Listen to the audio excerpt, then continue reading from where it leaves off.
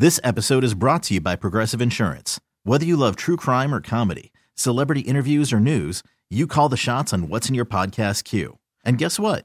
Now you can call them on your auto insurance too with the Name Your Price tool from Progressive. It works just the way it sounds. You tell Progressive how much you want to pay for car insurance, and they'll show you coverage options that fit your budget. Get your quote today at Progressive.com to join the over 28 million drivers who trust Progressive. Progressive Casualty Insurance Company and Affiliates. Price and coverage match limited by state law. I'm Sandra, and I'm just the professional your small business was looking for. But you didn't hire me because you didn't use LinkedIn Jobs. LinkedIn has professionals you can't find anywhere else, including those who aren't actively looking for a new job, but might be open to the perfect role, like me. In a given month, over 70% of LinkedIn users don't visit other leading job sites. So if you're not looking on LinkedIn, you'll miss out on great candidates like Sandra. Start hiring professionals like a professional. Post your free job on linkedin.com/recommend today. Hey, this is Stephen A. Smith from No Mercy. Festivals, football, flannels. Some say fall is their favorite time of year. And this fall, there are now updated COVID-19 booster shots designed to help protect against COVID-19 variants.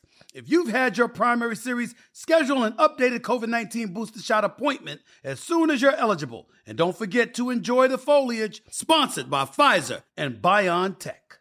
Monday Night WEEI, Kyrie Thompson in the house. Of course, WEEI.com. First in Foxborough podcast. Just taking the nation by storm. Oh, yeah. You guys have a whole .com podcast army going on between you and Fitzy and Andy Hart. You guys do a great job. Good gracious. It's a lot of football content over It really is a lot. And by the way, for those of you who want to hear a little bit of Dietrich Wise Jr. talking about leadership and just generally having a little bit of a chat with me, you should check out the latest episode of First and Foxborough. Look at you. How about that? Yeah. He's an interesting guy. I like him. He really had a great year. Yeah, emerging and kind of finding his voice as a captain. Leadership was a big topic around Gillette today. They were talking about Juwan Bentley. A lot of questions asked about him, and then discussions about Devin McCourty and such. But yeah, really interesting to hear from Captain Dietrich Wise Jr. today. And a fellow captain, Matthew Slater, last night on this show, waxing poetic on Devin McCourty. Can check that out on demand. Devin McCourty's going to make his 200th start on Thursday night. We'll get to the running game and the offense coming up. Bill and Malden wanted to weigh in on the Mac Jones coming out party. It says Thursday, Bill. Is it last Thursday or this Thursday against the Bills? What's going on, buddy? This Thursday. Okay. This Thursday. Calling your shot. Just on Wise. I mean, he is a leader, and, he was the Burton Award winner, wasn't he, this year? I mean, this guy Not has, we could have used him a little bit more on Thursday night last week, because that's where we lost the game with not getting it done defensively. But yes, Ramondre. I mean, Bill Belichick says he loves the guy. Loves the guy. So I'm looking for a big game out of him. And Mac, this is going to be his coming out party. I mean, yeah, they got shut down those last couple games last year. We're going to be all pumped up and ready to go. And he's going to have a big game. And they're going to take Buffalo down. That's my prediction. Bill, early prediction of the week. Appreciate the phone call. We got a lot of shows to do before we get to Thursday, but you're calling your shot early in this one. I love it. I mean, I don't know that I'm going to pick it, but I love the confidence in calling the shot there. And also, to Bill's point, yes, indeed, Dietrich Wise Jr. is Good call, Bill. The most recent winner of the Ron Burton Community Service Award. He was actually gifted that award back in September before the season started. It's a great call. You emailed today. You would do a great job emailing back and forth on things you want to talk about on the show. It makes it go a much better hour when the guest comes in and has an idea what he wants to talk about versus somebody who shows up and goes, what are we talking about tonight? And you just emailed, they can't run the ball anymore. Yeah. Explain yourself. They have a stud running back in Ramondre Stevenson. What do you mean they can't run the ball anymore? I mean, some of it you could probably point to David Andrews because, look, I mean, David Andrews not being in there, which give James Ferentz some credit because he handled his business better than he had in the previous couple of weeks without David Andrews. But not having your steadiest offensive lineman, arguably your most physical presence out there. Yeah, I know Trent Brown is in there, but David Andrews is probably your toughest, most reliable guy. That's big, but I also think that, again, there's an element of predictability to this, right? It's like, for the most part, when you go under center, you know the ball's probably getting handed off. Though they were mixing in some under center play action, which is good stuff. But yeah, I think that some of it is, and some of it could also be, look, Ramondre Stevenson's been getting a ton of work. And you wonder what condition he's in right now. I mean, he seemed like he came into this year, in much better shape. He talked about carrying his weight better and all that. So I'm not saying like, oh yeah, Ramondre Stevenson, is like out of shape or something. But I mean, the guy's been taking a lot of hits. Yeah. And the other thing is that even before last week, Ramondre Stevenson gets met in the backfield a lot. And he has to create a lot, behind the line or at the line of scrimmage. And that's a lot to ask a dude to do consistently. So I think that just generally, I mean, they've got to block things up a little bit better. I saw them mixing in a little bit of outside zone and getting a couple of cutback lanes, where they were blocking it better than they did earlier in the season and certainly in training camp. But I mean, you look, for example, right, you talk about some of the red zone struggles, right? We keep talking about the red zone, and we keep talking about Mac Jones and the passing offense. They had, I believe, -3 rushing yards in the red zone against Minnesota last Thursday. You cannot have that if you want to score. Like, yeah, I get it. Mac Jones, make a play and all that good stuff. But when you can't run the ball, when you continually have these execution issues cropping up in the red zone, which running the ball is supposed to be your bread and butter. And if you can't do that, then you're even more one-dimensional. On Ramondre specifically, right, with Damian Harris not going to play Thursday, the idea out there is that he's going to see all sorts of work, right? If you look at the Vegas betting line, it opened up at 60.5 rushing yards, the over-under, and it's been bet way up. It's like 60. It's only go up 2 or 3 yards in terms of the total of it. Do you think Bill really wants to force feed 30 touches for Ramondre? I asked that because he always likes to have a couple other backs they mix in. And then when he compared him the other day to James White, I thought, is that a sign he doesn't believe Ramondre is a 3-down back? Because we've talked about being a legit 3-down back, whereas James White was not that here. He was the specialist. So how do you envision them using him against Buffalo? We'll get to the offense here and Kurt Warner in a second. But Thursday night specifically, Ramondre is really good. No Damian Harris to spell him.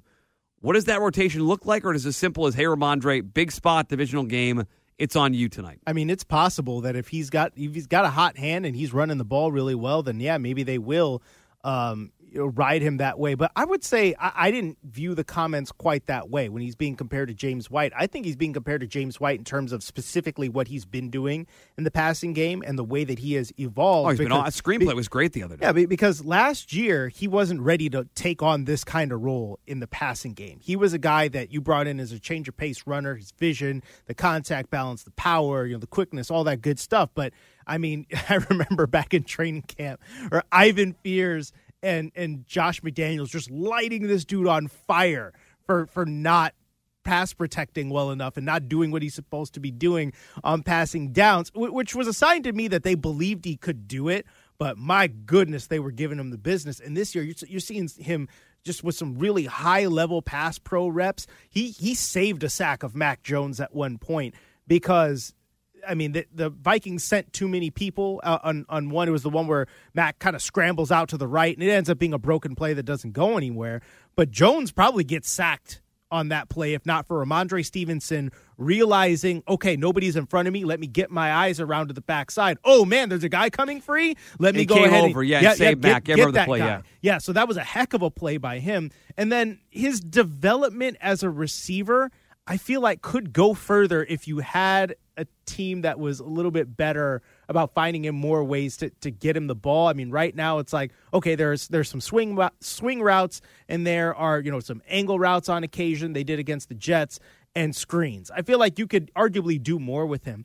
But in terms of the rotation, this Thursday, no Damian Harris. How do you think it works out? Because they have 2 rookies, and I guess they can recall J.J. Taylor as another guy. And I feel like probably what you're going to have is, I wouldn't be surprised to see Kevin Harris get that role, that's what happened earlier in the season. I think the first game that Damian Harris missed, where it ended up being, okay, Ramondre is your number one guy, and then Kevin Harris is a little bit more of a tough guy, bowling ball, can take some punishment between the tackles. I don't know that we're going to see much more of J.J. Taylor. I could be wrong. I mean, it would be interesting, but I feel like that's a kind of thing where it's like a matchup specific sort of deal.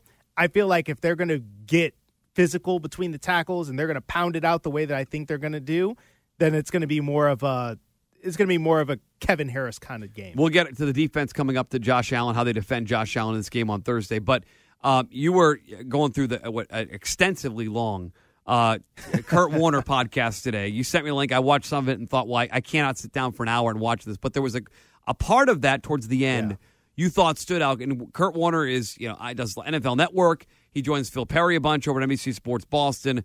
Obviously knows quarterbacking. He's a Hall of Famer. What stood out to you? What did you want to play from that you thought ties into what you're seeing with this Patriot team?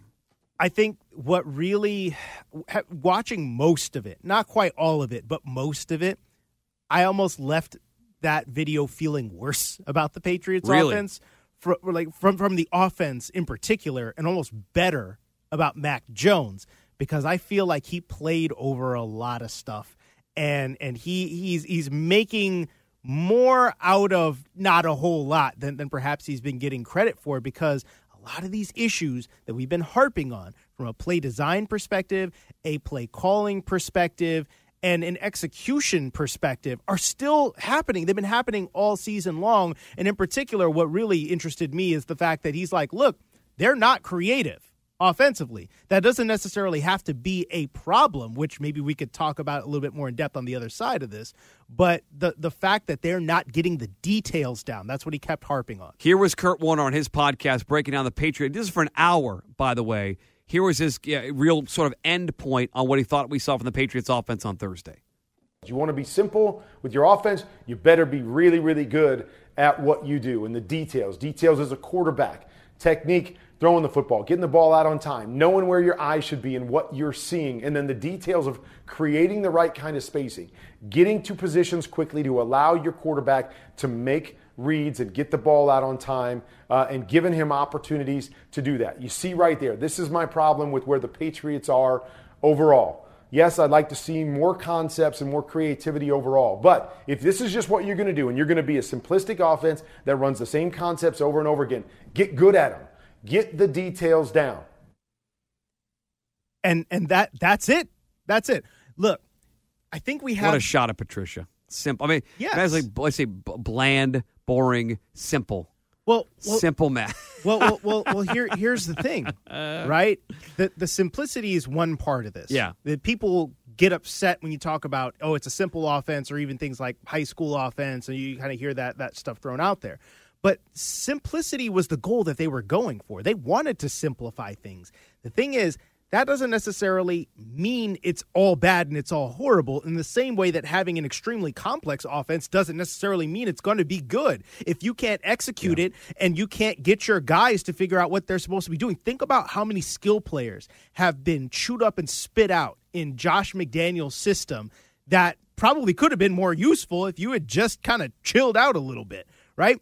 But again, like what he's saying, if you're going to be simple, that can be fine. You could be 6 plays like Novocaine, give it time, it always works, if you're always executing them the way that you should, and if the concepts are good. And the thing is that I found interesting in that video is that he didn't hate the concepts from top to bottom. He's like, yeah, they're doing some decent stuff or in things that make sense, but you've got guys running in the same vicinity all the time.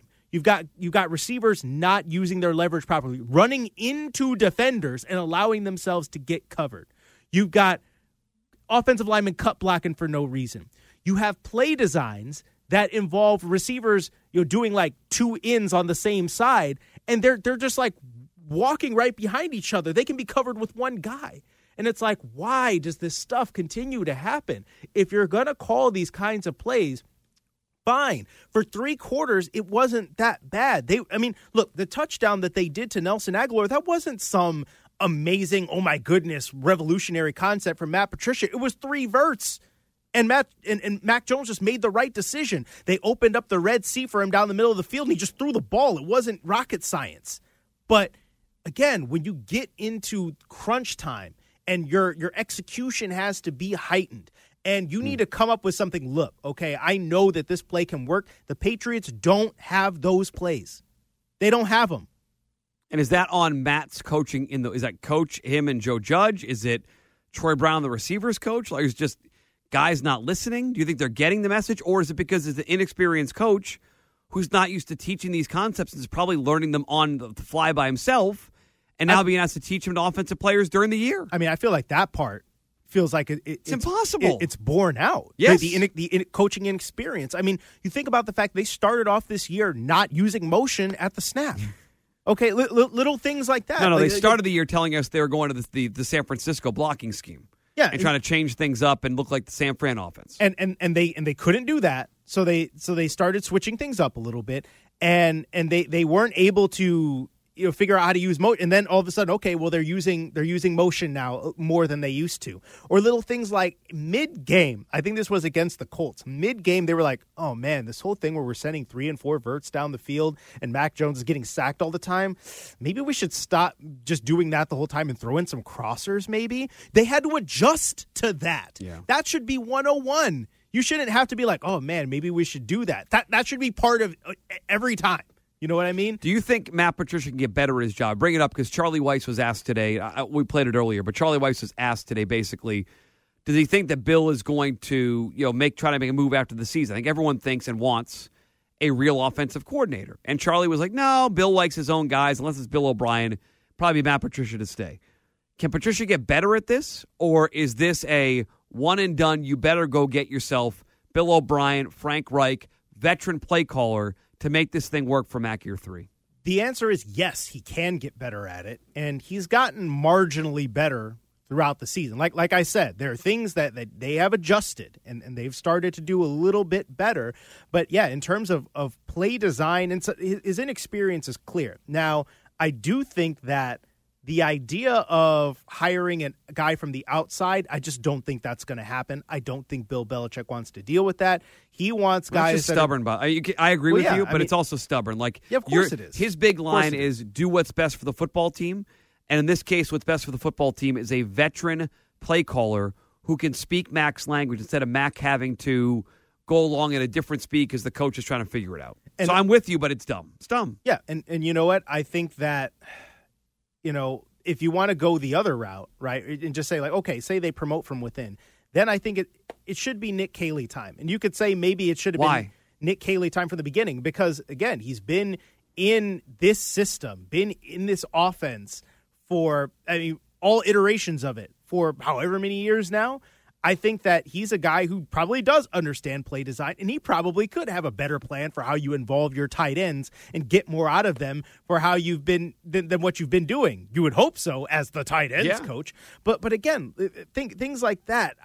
He's not a defensive coach by training where you have to learn about how to stress offenses or stress defenses in certain ways. It's like I feel like he probably just has more background in that. And the reason that they did what they did this year was market inefficiency, like what we talked about before, market inefficiency, where it's like, oh yeah, well, we got Matt Patricia on the cheap, might as well make him the play caller because Detroit's going to be playing for it as long as we don't call him the offensive coordinator. So what about next year though when they have to pay him? This is the last year. They're going to pay him like a coordinator, or is Matt going to go along to get along and take a hometown discount? I'm not sure they can do that. I've heard some people say that then maybe the deal with Detroit gets messed up if they make him an offensive coordinator. I got to look into that, so don't quote me on everything. But the thing is, like, no, I wouldn't pay Matt Patricia as an offensive coordinator. No way. Like, look, if you want to keep him around in his senior football advisor capacity, and then have Nick Caley do it, and have him be like, okay, look, you've seen what it takes from Josh McDaniels, you've seen what it takes for Matt Patricia. You see this new sort of way that we're doing things. Like, okay, what's your take on it? How would you build on it? To me, that's what I would do, because I just don't see the benefit or the upside of having Matt Patricia do this. Okay, because I feel like you've seen by now that, okay, yeah, this is a transition year. We're going to lay the groundwork for this new system we're going to do, and you're messing with your quarterback, man. You're messing with your quarterback. And you could say that it might mess with your quarterback one way, like if you change it, because as Charlie Weiss mentioned, and this is something I've been harping on, no matter what they did this year, it was never going to be, oh yeah, we're just going to do everything the way Josh McDaniels would have done it, because that's just not how this works. It was going to be a new voice with new ideas. Even looking at Josh McDaniels' playbook, it was never going to be exactly the same. But I would have rather had somebody who at least has an idea that, okay, yeah, you should use pre-snap motion all the time, especially if you don't have great personnel that you're just going to line up and be like, they're just going to beat you every single time. This episode is brought to you by Progressive Insurance. Whether you love true crime or comedy, celebrity interviews or news, you call the shots on what's in your podcast queue. And guess what? Now you can call them on your auto insurance too with the Name Your Price tool from Progressive. It works just the way it sounds. You tell Progressive how much you want to pay for car insurance, and they'll show you coverage options that fit your budget. Get your quote today at Progressive.com to join the over 28 million drivers who trust Progressive. Progressive Casualty Insurance Company and Affiliates. Price and coverage match limited by state law. Spring is a time of renewal, so why not refresh your home with a little help from Blinds.com? We make getting custom window treatments a minor project with major impact. Choose from premium blinds, shades, and shutters. We even have options for your patio, too. Blinds.com invented a better way to shop for custom window treatments. There's no pushy salespeople in your home or inflated showroom prices. Our design experts can help you find the perfect window treatments on your schedule. We'll even send free samples directly to you. Plus, we can handle the measuring and installation for you. Unlimited window treatments installed for just one low cost. And with Blinds.com, you'll always get transparent pricing. No hidden fees. Our free shipping and 100% satisfaction guarantee can put the spring back into your step and into your home, too. Shop Blinds.com right now and save up to 45%. Up to 45% off for a limited time at Blinds.com. Blinds.com. Rules and restrictions may apply. T-Mobile has invested billions to light up America's largest 5G network, from big cities to small towns, including right here in yours. And great coverage is just the beginning. Right now, families and small businesses can save up to 20% versus AT&T and Verizon when they switch. Visit your local T-Mobile store today.